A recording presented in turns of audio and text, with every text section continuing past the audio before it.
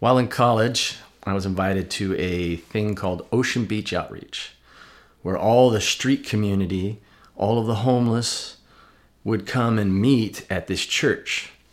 The church was called OB for Ocean Beach and One, OB1. I'm not making this up.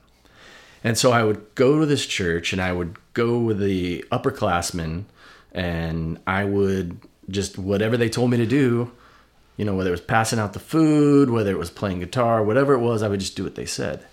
Something happened. I went for the adventure. I went for the activity. But something happened in my heart. And that's what happens with the spiritual discipline of service. I didn't know what that was at that time, but it grabbed me.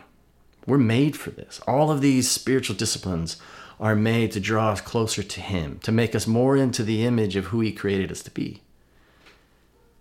And this is nothing abnormal because Jesus said, if anybody wants to be great, he must be the servant. And then He even said this about Himself, which is shocking. He said, for even the Son of Man did not come to be served, but to serve. So this Sunday, we're going to look closer at what it means, what's the how and the why of the spiritual discipline of service. So I hope you can join us.